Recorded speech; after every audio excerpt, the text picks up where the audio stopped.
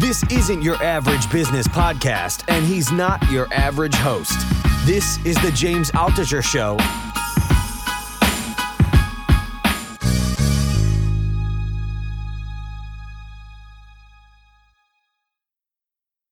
All right, James, welcome back to another Ask Altucher. Jay, I hope you have some good questions for me. To be fair, I haven't seen any questions. People can ask me about investments, the economy, relationships, politics, because I am officially running for president of the United States in 2024. So I'm happy to answer questions about the issues at hand. Right. I've written books about how I've gone from totally dead broke after selling a business to making it back, to going broke again, to making it back. So you don't necessarily have to listen to me. I've just been through a lot. I've been all over the place, metaphorically and literally. All right. When you talk about the president one, I think that's a good one to start. Before I start asking the questions from this person named Rocco Desta from nerdpd.com, from nerdpad.com, let me ask you one question, just for my sake. I come from Malaysia. I come from a country that have prime minister. What does president of the United States do? Because like every time on the news I see like, hey, we have to ban gun or whatever, better healthcare for whatever. Why can't president just be like, you can no longer have guns? Or yes, everyone can have good healthcare. Like, what can they do? Like, doesn't seem like they can do anything. That's a really good question, because a lot of countries around the world have what's called a parliamentary system, where the head of parliament is the prime minister, essentially the ruler of that country. And some countries, like the United States, have a president, like the United States has a president. And in many countries where there's a president and a prime minister, I can't think of an example offhand, but sometimes you have somebody who rules the country, and sometimes you have someone who's a figurehead that like goes to funerals and has dinners for the leaders of other countries and so on. Right. Like in England, there's a prime minister and there's a king. And the king is the figurehead ruler and the prime minister is the actual ruler. But in the United States, very technically, a president of the United States is elected by the people, sort of. There's an electoral college, but let's ignore that for a second. Right. So the president of the United States is elected by, there's an election day, all the people come to vote, and they vote for, like last election, they either voted for Donald Trump or Joe Biden. In England, or in a parliamentary system, the prime minister is not elected by the people. So what happens is everybody votes not for a prime minister or their opponent, but they vote for a member of parliament. And then parliament makes a vote to decide who the prime minister will be, who is the leader of the party. So in the United States, the equivalent of the prime minister would be the Speaker of the House. So right now, Kevin McCarthy, in a parliamentary system, he's the Speaker of the House in the US because the members of the House of Representatives, which is the equivalent to Parliament, the members of the House of Representatives voted for Kevin McCarthy to be their leader. Gotcha. And how did he win? Not that he is the most popular of all the House of Representatives, but he's the most popular Republican. And we live in a two-party system in the United States, Democrats and Republicans. There's more Republicans in the House of Representatives. So the head of the Republicans in the House of Representatives becomes the Speaker of the House. And if the U.S. was a parliamentary system, he would be the prime minister. And Nancy Pelosi would have been the last prime minister. But as it stands, the Speaker of the House is third in line for the presidency, or second in line rather. If the president dies, the vice president takes over. If the vice president then dies, the Speaker of the House takes over. If the Speaker of the House dies, President pro tempore of the United States Senate takes over. And that's usually the oldest member of the majority party of the Senate. I felt like that would be such a bad idea, though.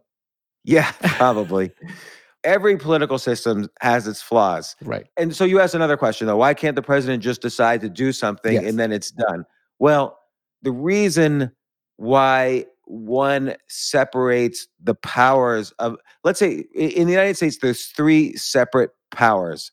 There's the power to make laws, there's the power to enforce laws, and there's the power to decide if a law is not fair, where fairness is decided by both the Constitution and prior decisions about what is fair or not. So for instance, if I say if I make a law that if the Congress makes a law that says Jay is not allowed to speak outside, you would go to court and the court will say, well, that's not fair because the First Amendment of the U.S. Constitution says everybody has a right to speak.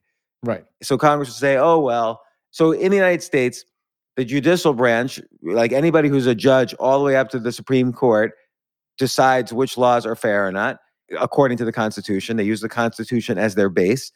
But the Constitution is pretty vague, isn't it? Well, but that's why then every decision ever made by judges, if it's not in the Constitution, then we abide by those decisions. Mm. Or it goes all the way up to the Supreme Court, and the Supreme Court says, no, we're going to change our mind on this one, which is something they did, for instance, with abortion rights recently.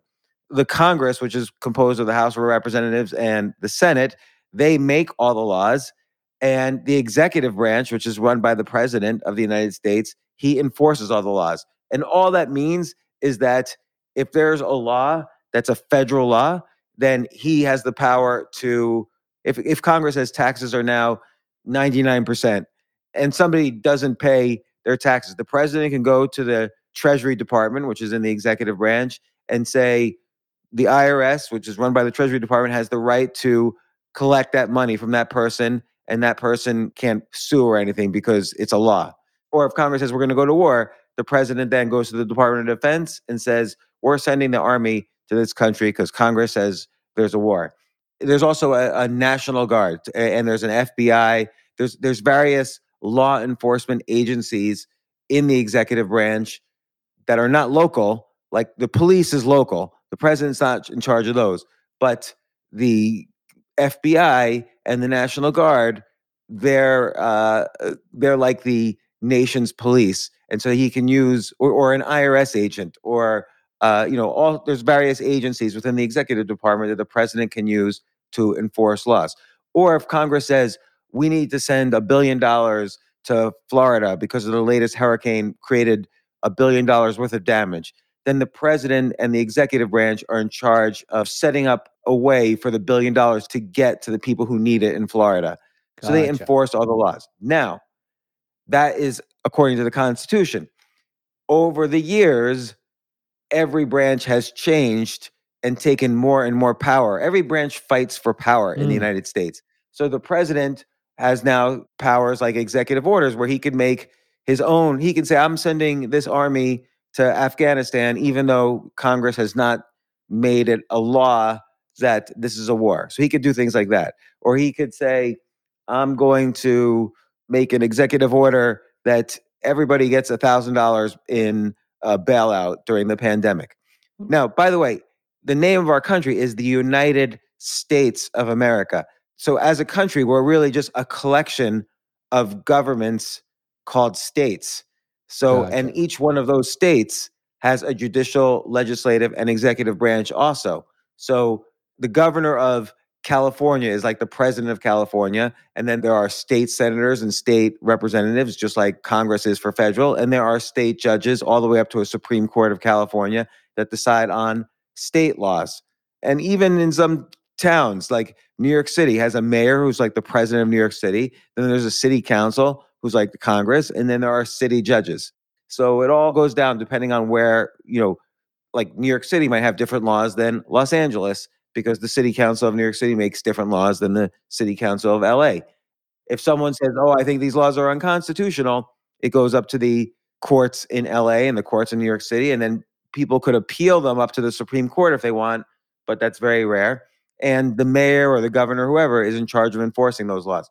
The other thing the president does, which they didn't used to do according to the Constitution, is they can recommend laws to Congress, and then the party that they belong to, like Democrat or Republican, basically follows the president's advice and tries to make the president's agenda laws.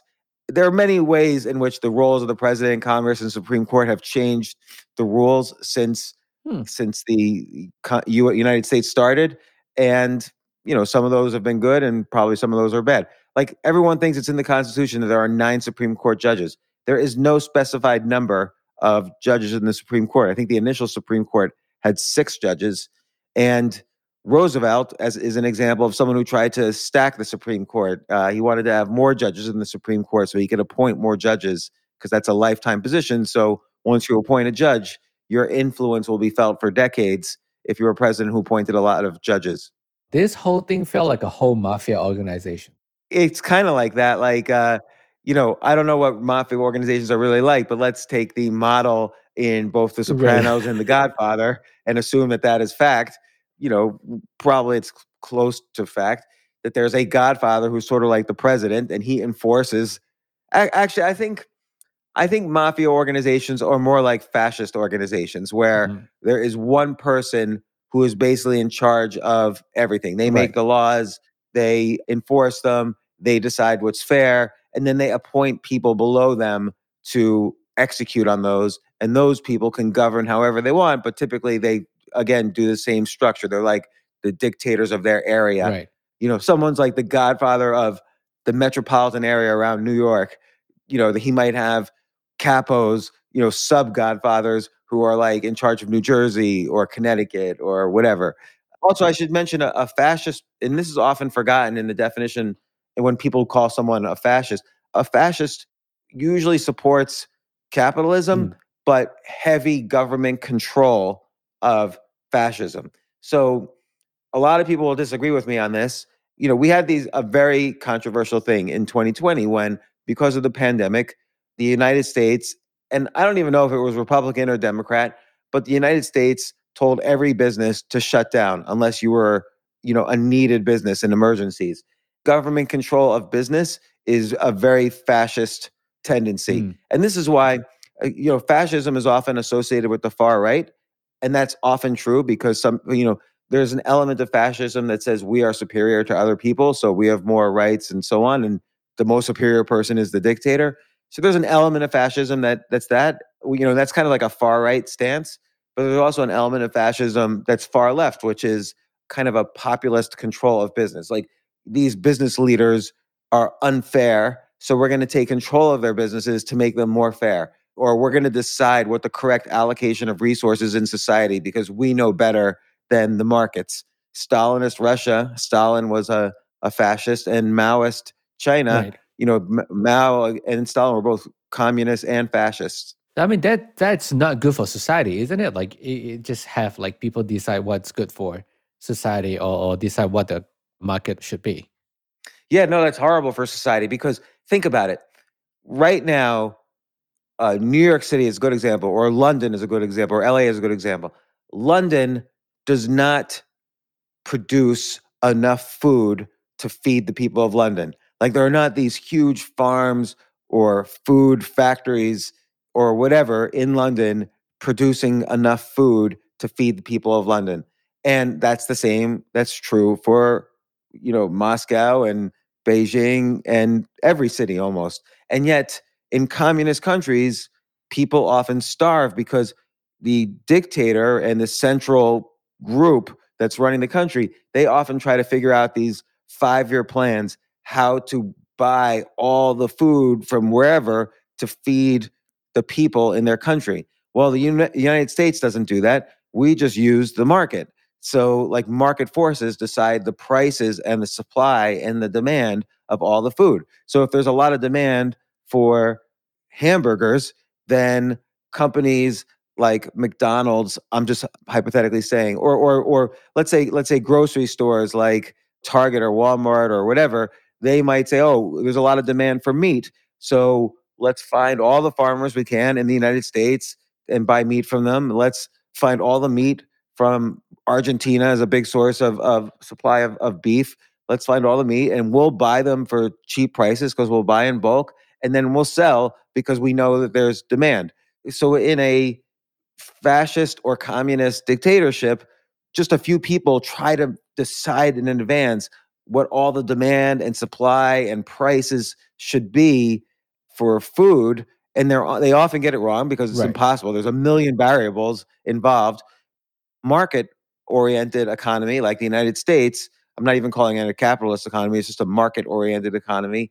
Market forces decide how much beef is needed, how much vegetables are needed, what the price of them should be, where we should get them from. Like that's all decided by the market. The president, the Congress, the Supreme Court have zero or have 1% to do with it. Sometimes they say, "Oh, this food's really bad for you, so we're going to make it illegal." But that's very rare. Mostly we can eat whatever food we want.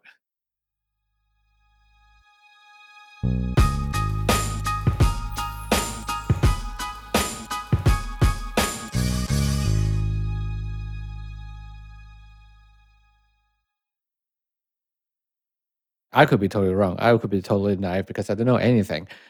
Does that also relate to Federal Reserve increase like rate or inflations as well? Yes, completely. Every department of government, like let's say the Department of Education, let's say the IRS, let's say the Federal Reserve, let's say the Department of Agriculture, they're all like mini fascist governments. And again, I'm not saying good or bad because they have best intentions. Even Lenin, who was the Right. first, head of Soviet Russia, and even Mao was the first head of communist China. I'm going to assume for a second they had, at the very, very beginning of their careers, good intentions, which is that people would be better if everybody was a little bit more fair about the allocation of resources. So they said, well, at first, we need to allocate the resources to make things fair. And then eventually the people will be able to do it themselves. And I am just the first citizen, the first person to do it. But you look at it, the Federal Reserve right now, they made an arbitrary decision, which is that we were having too much inflation and we need to raise interest rates because when the interest rates are raised, people spend less. Right. The reason they spend less is because there's more incentive for them to put money in the bank where they get interest on their money rather than spend the money. So there's more incentive to save. And when interest rates are higher, it's also harder to buy things where you're borrowing money, like on a credit card or a mortgage or whatever. It's more expensive to buy things because if you're borrowing money. So people don't buy houses because the monthly payment on your mortgage, which is a loan from the bank, is higher because interest rates are higher. So like if you buy a house today as opposed to a year and a half ago, you're paying double the monthly rate and people don't want to do that. So they don't borrow. It's too expensive for them. So less money is spent. So many businesses go out of business. And when you raise interest rates, there's a great possibility of a recession. Now, if we didn't have a Federal Reserve, what could have happened was that market forces then take over. And market forces might have said, well, the price of beef is getting too expensive, so more and more people will start eating fish or vegetables or whatever, something cheaper. Or they'll find, Walmart will find sources of food that are cheaper. Inflation would maybe naturally go down. Then also we would have gotten a chance to see what inflation was transitory. So for instance, some of the inflation that we're experiencing is because of the war between Russia and Ukraine. So oil potentially is in trouble, and wheat. We get a lot of wheat from both the Russia and Ukraine. So price of wheat has gone up. And because of the pandemic, our supply chains with China have had problems. So some of that inflation happened. And because we didn't build houses for 2 years and nobody was cutting down trees, there was a shortage in lumber now that we are building houses again. And the price of lumber went up, which means the prices of houses went up to build a house. So some of that inflation was temporary and will get worked out. But the Federal Reserve was worried about extreme inflation. And consequently, they're raising interest rates so fast, they don't have a chance to see if those interest rates work yet or not, since it takes 18 months for interest rates to be felt by the system. And they haven't even been raising interest rates for 18 months. So we don't even know yet what the full effect of interest rates will be. Unfortunately, there might be a recession that's completely artificial. It's completely caused by the Federal Reserve. Why didn't they just... Inflation is not necessarily a bad thing, by the way. Right. We've had inflation for the past 120 years, basically ever since the Federal Reserve was created, and a lot of inflation since we went off the gold standard in 1971. What's happened since that time? Well, the medical and lifespans have increased, literacy levels have increased. Silicon Valley has made supercomputers that we could put in our pockets with cell phones these days. Biotech has rapidly, been curing diseases, and AI now is going to increase productivity everywhere. So inflation is not necessarily a bad thing. Just hyperinflation is.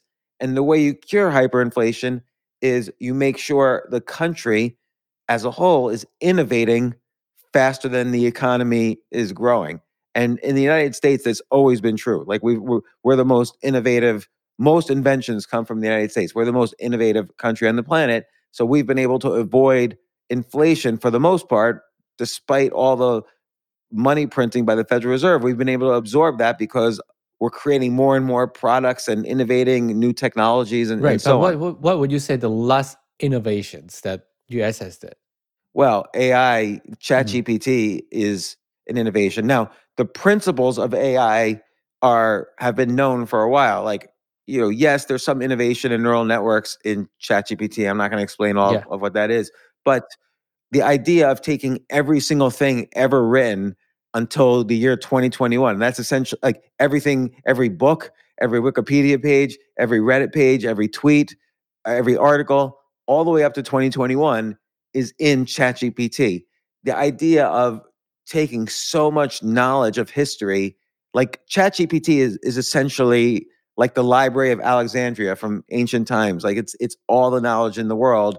And then using neural networks, and again, I'm not going to explain the Right. specifics of how ChatGPT works, but it's used in this way to simulate how humans make decisions and respond to queries, and it has all the data ever created in the world to respond. That's an innovation. And biotech and genomics are huge innovations. Can you imagine? We can edit a gene. And now 20 years ago, to sequence the human genome, it cost $1 billion. Right. Now it costs about $10. And now we can even take a gene and edit it and inject it back into a human and change their lives, cure diseases, and so on. And this is only at the beginning of that industry. It's only the beginning of AI. It's only the beginning of, dare I say it, crypto. It's only the beginning of automated driving and using technologies for energy unrelated to oil, which is both good and bad, but doesn't matter. Like all these things are Yeah, and innovations. obviously, we always will hear like bad things happen to like, okay, self-driving or AI or genomic. But when bad things happen to them, I think it's good because they learn from their mistakes, because, like self-driving, every time they get into accident, that actually is to make sure that won't happen again because, they will self-correct, they will program better and stuff like that. Yeah, I mean, did you see what happened today? Like we're recording this on a day where SpaceX sent up a rocket into space. Okay, a rocket costs like billions of dollars to make. And within about 2 minutes, it was about 20 miles high. It was supposed to be a 90-minute it was supposed to go into space and then come back, and it would take about 90 minutes. But after about 2 or 3 minutes, it got about 20 miles high, and the different parts of the rocket had trouble separating, so it exploded. Yes. And Self-destroyed. the Yep. response in SpaceX offices, everybody was wildly cheering because it was, I guess, a new rocket or whatever, and it launched successfully. And now they'll learn a huge amount about what went wrong so that when there's an important mission, it won't explode in the middle of an important mission. And so it's not like we want to celebrate failure, which I think, failure porn happens too frequently, but it's very important to be able to plan for failure so that at the very least you learn an enormous amount about it. Like why were people in SpaceX cheering when the explosion happened is because it launched, which Right. is very hard to do. This new rocket launched, and so they learned from that. B, they're going to learn what went wrong, and C, it exploded without harming anybody. It was that worked as well. So many things worked, and now they have an enormous amount of data to learn Right. from. So that's critical. Yeah. Well, we got sidetracked a little bit. Now get back to the first question that I actually asked. I know. I know. This is like the perfect civics. What's called a civics lesson, a lesson in basic government to someone from Malaysia. That's what Exactly. this was. That's why I'm so curious. Like, why didn't just, like the president just like, hey, everyone get $1,000, for Well, everybody. he did that during the pandemic, Right. Yeah.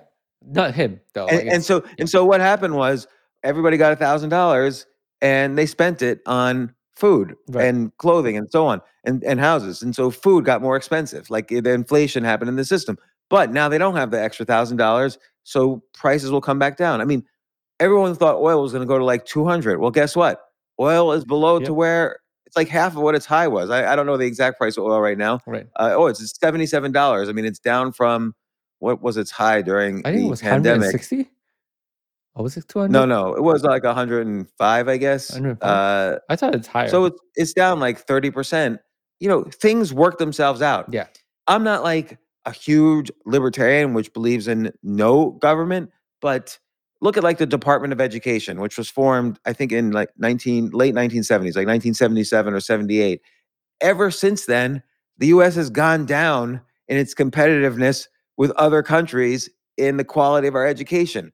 So we would have been better off, maybe. I mean, it would have to be really looked at. Maybe we would have been worse off, but it seems like we would have been better off without a Department of Education. Like, what did they do to sort of ruin things? Right. I don't know the answers, but it's something worth looking at and thinking about. But government never shrinks. Once the government has claimed more power over our lives, they never give it back. Okay, so now we get to the first question.